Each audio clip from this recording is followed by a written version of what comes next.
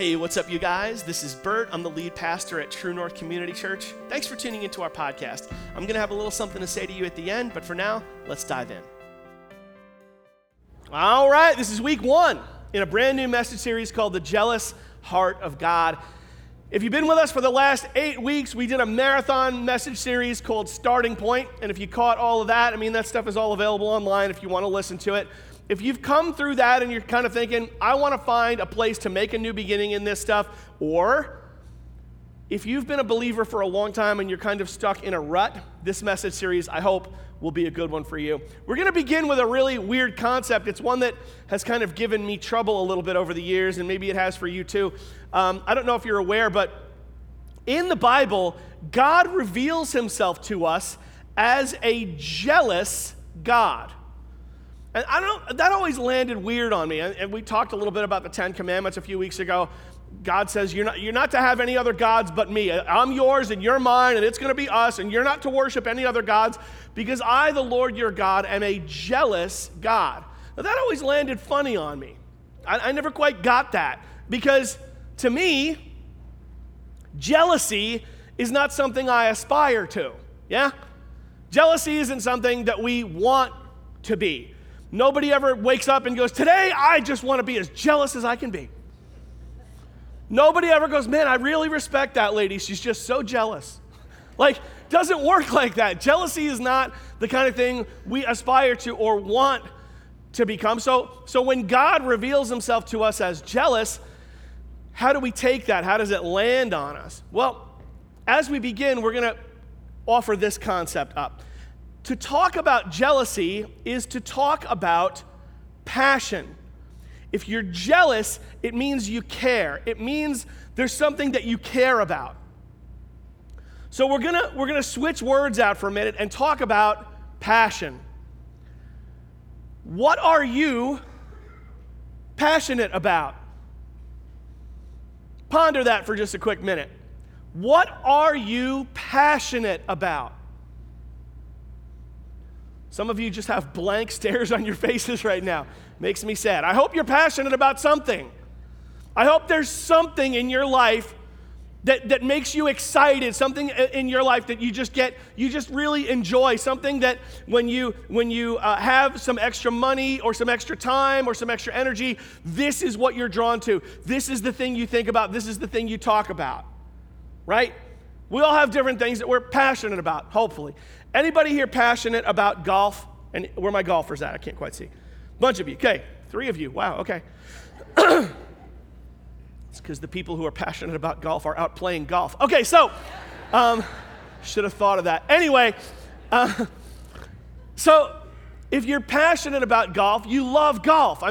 That's just what you do. If you have any free time, you're out playing golf, or maybe you guys are the guys, if you're passionate about golf, you're one of these guys, you go to play mini golf with your kids and you bring your own putter. You ever seen that guy? He's out there, you're in your backyard, you're chipping, you're working on your shot, you're just always playing, you're passionate. Some of you people actually watch golf on TV. Can you imagine that? So, you're passionate about golf. Now, am I passionate about golf? No. Here's how I feel about golf. I like it. That's it. I like it. I like golf. I don't love it. I'm not passionate about it. Golf and me are friends. We're not married. We're just friends, me and golf. I like to play, but I'm terrible. And that's because when I have extra time or extra money, I don't spend any of my extra time or extra money on golf. I like to play. I'll go out. But the thing is, playing golf is like an all-day thing, right? It's a 4-hour thing to play 18 holes of golf.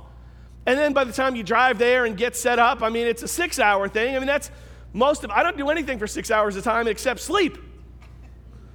So 6 hours is a long time. Now, I enjoy it. I like to go out.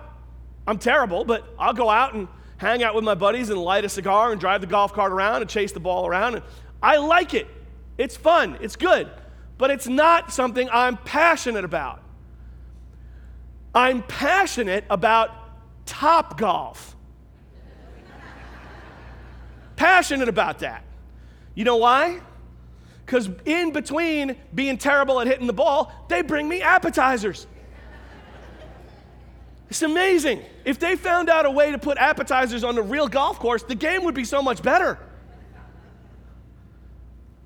I like Topgolf because I don't have to play for hours and hours, and I can play, and it's just, you guys get it. I like golf. I'm not passionate about it. What are you passionate? What about cars? Some of you are passionate about cars. You got a thing, or art. Maybe you love art. Maybe you love movies or sports, you know?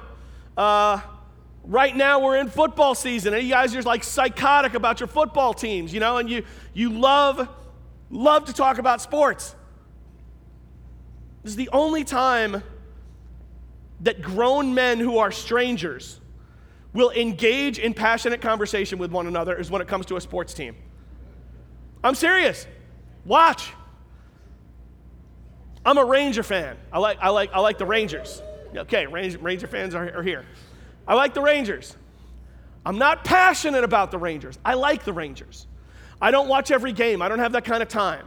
But I remember vividly one time, I actually own a Rangers jersey, and I wore it into Walmart one time, and like 3 different guys came up to me like, yo, what'd you think of that game the other day?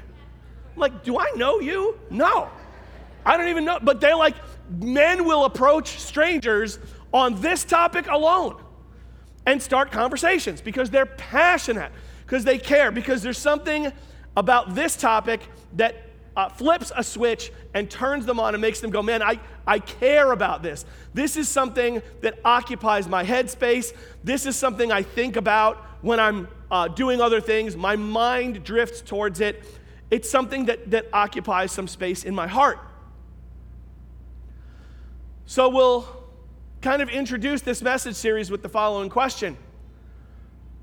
Are you passionate about Jesus?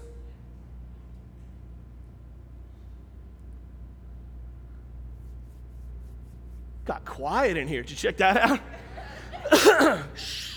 Yeah. Are you passionate about Jesus, about your relationship with God? Some of you are, you know, and you're like, I love God. I think about God during the week, you know. I connect with God during the week. Others of you, God is a friend. Jesus is a friend. So when I ask, how do you feel about Jesus? You go, we're friends. I like Jesus. You feel about Jesus the same way I feel about golf. I like Jesus. I hang out with Jesus once a week. I come to church. It would be better if there were appetizers. That's how you feel about God, for many of you. We're working on that appetizers thing. Don't worry, we're on that. We'll see what happens. But for now, stick with the bagels. So, when I put that question to you, many of you are like, well, no, I like Jesus. I like God. I like hanging out with him. I'm glad he's in my life. I value our relationship. He's a friend. But that's kind of where it ends. He's a friend, and that works great for you because if Jesus says something that offends you or God nudges you in a certain direction or you find something in the scriptures that makes you feel uncomfortable, that's okay because you've got plenty of other friends. And you can hang out with those other friends for a while. It doesn't all have to be about him. What we're finding as we open the Bible, as we open the scriptures, is that God is initiating a relationship with you. He wants to be in a deep, committed, passionate relationship with you. And what you and I love to do with that invitation is say, you know, I think we're better as friends. Anybody ever heard those words? You know, I think we should just be friends. I remember so vividly the 8th grade, my first major crush, you know. I won't say her name because she might be out there watching somewhere, but I was just in love, the way only an 8th grader can be in love. And she was wonderful and smart and pretty and just awesome. And we hung out.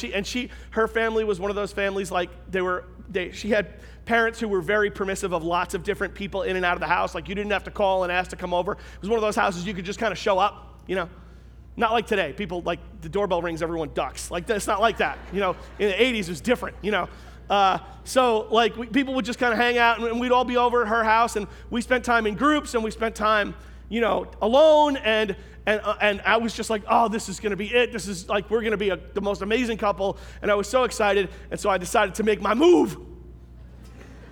How many of you know I had moves in the 8th grade? Moves. Finally, got her alone and found the right time, and I said those words that we said back in the 80s, will you go out with me? Which is totally not, like some of you are like, yeah, like what, for pizza? No, in the 80s that meant, will you be my girlfriend forever and ever for the rest of your life? That's what that meant. We didn't just date, we went right to going steady. And I knew in a split second from the expression on her face what the reaction was going to be, because she went, oh. You ever get that reaction from somebody? Just, oh. And I knew, some of you got, and I don't know why, women probably have been on the receiving end of this too, but in my mind, it's usually the guys that are on the receiving end of the following statement. Oh, I'm sorry. I love that you feel that way. You're so cool. You're so awesome. And I so appreciate that. Finish the sentence with me. But I just think we're better off as,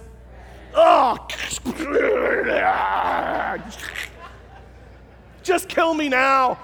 Put me out of my misery. Oh, was I heartbroken.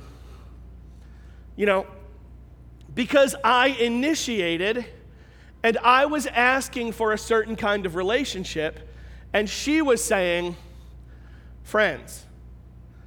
I didn't come away from that day and go, oh, awesome, friends.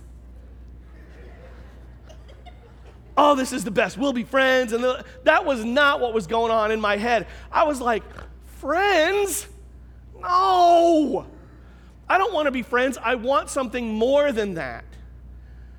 When God initiates with you, God wants something more than that.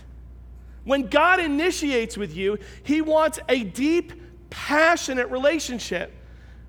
God wants to get up in your face and go, do I matter to you? Do you care about me? Am I something about which you feel anything? Or am I one of many relationship options for you, and you kind of like to play the field and keep your options open?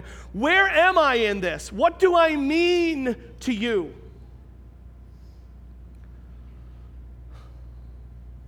If you were here for the men's summit, you heard these verses. I'm going to read you some verses.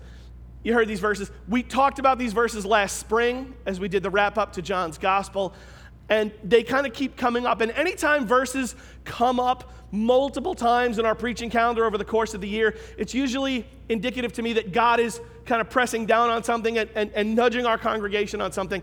These verses are the restoration of Peter. So if you've never been to church before and you don't know the story, before his crucifixion, Peter denied Jesus, denied even knowing him 3 times. Like 3 separate occasions. And as Jesus reconnects with Peter after the resurrection, it has great potential to be awkward. I mean, come on, have you ever hurt somebody so badly and you see them, you bump into them, and you just feel terrible? There's a ton of potential for Peter just to feel awful about himself. This is Gospel of John, chapter 21. After breakfast, Jesus asked Simon Peter, "Simon, son of John, do you love me more than these?" "Yes, Lord," Peter replied. "You know that I love you." "Then feed my lambs," Jesus told him. Jesus repeated the question, "Simon, son of John, do you love me?" "Yes, Lord," Peter said. "You know I love you." "Then take care of my sheep," Jesus said. A third time, he asked him, "Simon, son of John, do you love me?" Peter was hurt that Jesus asked the question a third time. He said, "Lord, you know everything. You know that I love you." And Jesus said, "Then feed my sheep." So, the English language is a wonderful thing, a beautiful thing. I study it and love to read it, and I just, I love literature. I'm told that if you didn't grow up speaking English, it's one of the hardest languages to learn because there are so many different nuances and idiosyncrasies about our grammar. But on the whole, it's incredibly descriptive. But I do think the English language fails us utterly when it comes to the word love. We use this word for so many different things. I love my family. I love my spouse. I love my kids. I love pizza. I love the Giants. I love golf, if that's true for you. I love, I love my dog. We use this word love my friends, for so many different things. The Greek language is far more descriptive. There are, in fact, 3 different Greek words that are rendered to the word love. 3 different words all get translated to love because of the limits of the English language. Those 3 words are philos, eros, and agape. These are Greek words. Our earliest texts of these documents are in ancient Greek. Philos is brotherly love. That's the love of a friend. Eros is sexual love or physical love, which of course brings us our word erotic. Agape is a godly, passionate love. That's the love God has for us. So understand this. In this text that I just read you, there are 3 different possibilities for the root of the word love. When Jesus says to Peter, when he's and a lot of scholars believe he asks the question 3 times because Peter denied him 3 times. A lot of people believe this was Peter's restoration. When Jesus says to Peter, "Pete, do you love me?" Jesus uses the word agape. "Pete, do you love me with a godly, passionate love?" And Peter does not return the same word. Peter says, "I love you with phileo. I love you with brotherly love. I love you like a brother. I love you like a friend. I hear you initiating that agape thing. I hear you initiating that passionate thing, but I think friends." Jesus asks him again, "Peter, do you have agape for me? Do you love me with a godly, passionate love?" And once again, Peter says, "I love you like a brother." And the third time, it's the same. "Pete, do you love me with a godly, passionate love?" And this time, Peter looks at him and he goes, "You know all things. You know it. You know everything. You know what happened to me. You know what I did. You know how I screwed up. I can't make that promise again. I tried." Because Peter knows, right? Peter was always the one to run his mouth. The mind-mouth filter wasn't really always working for Peter. He would just blurt things out. And when Jesus began to talk about his crucifixion, Peter was, "No way, man. I'll never leave you. I'm ride or die. I'll be with you to the end." And Jesus goes, "Dude, before the rooster crows in the morning, you will have denied me that you even know me. You will have denied me 3 times. And that's exactly what happened. Peter understood what it was like to run his mouth and then fail. So why doesn't he just say it? In this moment, Why does Peter make it awkward? Because make no mistake, Peter makes it awkward. The other guys who are listening in on this conversation, they're at breakfast. The other guys are like, okay, Pete, that's kind of awkward. Like he just invited you into this godly, passionate thing, and you're like, let's just be friends. Kind of weird, dude. Not cool. Why doesn't Peter just say it? Why doesn't he just return the word? Why doesn't he go, yeah, you and me, I'm restored, you forgive me, I'm back, I'm going to do better from now on? Some of you think that's where this message is headed. Maybe it's just the preacher in me. Whenever I hear another message, I always try to imagine where it's going. And some of you are probably there going, oh, it's going to be a pep talk. And I'm going to say, stop telling Jesus, let's just be friends and make a commitment today and do better. And that's not what Peter does. Peter just kind of goes, I think we're better as friends. I've overpromised and underdelivered enough times. I can still taste the bile. I can still taste it of that failure. I remember so vividly what it felt like to run my mouth and not be able to pull it off, so I'm not making that commitment. I'm going to stay in my lane. Friends, that's what Peter does right here. And what does Jesus do? He continues to use the word. Peter, you're invited. Peter, this is what I have for you. Peter, I'm inviting you into this. You want to stay in your lane? That's okay. You do your thing. Peter was a victim of what I like to call rededication theology. When I was a kid, I rededicated my life to the Lord about 100 times. Can anybody relate to that? I know you guys grew up in church. Yeah, I'd dedicate myself to God and fail, and dedicate myself to God and fail, and fail, and fail, and fail, and fail. And after a while, I kind of just went, what am I doing? You know, what does this circus mean? I keep jumping through these hoops. I keep making a new commitment. And even now, some of you are like, yeah, let's make a new commitment.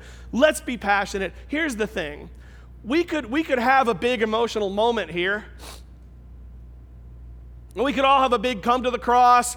Everybody kneel. Everybody make a new commitment. We're not just going to be friends anymore. We're going to commit to the Lord with all our heart, soul, mind, and strength. I think that's wonderful if that's what God is putting on your heart. But here's what I know and what you know. Tomorrow morning, you're going to wake up and you're still going to be you, aren't you? And all your bad habits are still going to be there. And that commitment that you make to do so much better today is going to last exactly how long? I'm not actually wearing a watch, but you get it. Right? So what do we do then? What do we do? If he's inviting us into something passionate, but all we feel is friendship, can we force ourselves to feel more passionate about God? Can we conjure up feelings of love and God? Like what if that young lady had tried that? Have you ever tried to have passionate feelings for somebody that you don't actually have feelings for? Have you ever tried to love somebody that way? What if that day when I asked her out, she'd said, man, I don't feel anything for Bert, but he's a good guy, and gosh, he sure is good looking. Let's give this a shot. Would that have worked? No, you know it and I know it. So what do? God is initiating, and we're we like to keep him in the friend zone.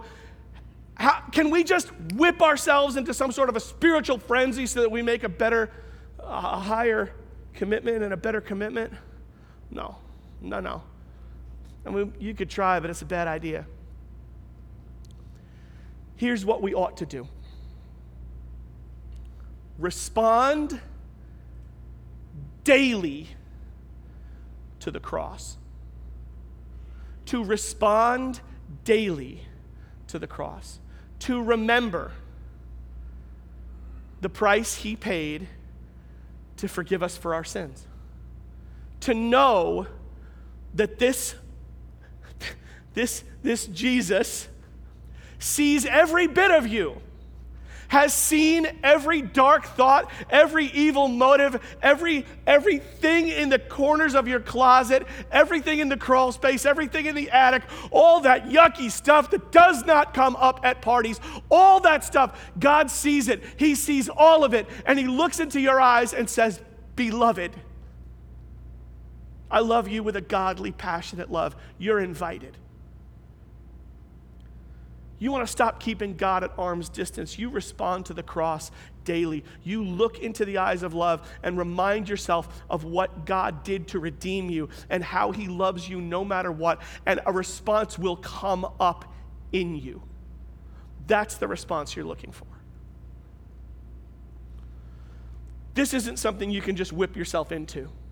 This is a matter of you and I on a daily basis responding to the cross. So what we're going to do for this week and for the next several weeks as we dive deeper into this message series is we're going to try as a church daily to respond to the cross and see if our hearts don't lean into God a little bit more, past the friendship barrier, into something a little bit more passionate. Wouldn't that be a cool thing? And with that, we'll pray, and we'll pick it up right here for part 2 next week. Let's pray. Father, we love you. And we thank you for the opportunity to hear from your word, to think about all this stuff. Father, we fall short. We want to be in a relationship with you. We want to know you. We want you in our life. But we keep making commitments and failing. So today, now, help us simply to gaze into the eyes of love, to see you, and see the way you see us. Create a response in us, Father, that longs for more of you, more time with you, more connection with you, more passion for you. We pray this together in Jesus' name. Amen. Hey, thanks once again for taking the time to listen. It's an honor to have you with us. If you'd like to support our church financially and help us continue to put this content out there for free, that would be a really big deal to us. We're completely supported by the contributions of the people that come to our church. And if you'd like to help, you can do that online at truenorthchurch.net/give, or you can do it with a text message. Just text the word True North to 77977 on your cell phone, and you'll get a prompt leading you through how to do that. Thanks again for dialing in. See you soon. Bye-bye.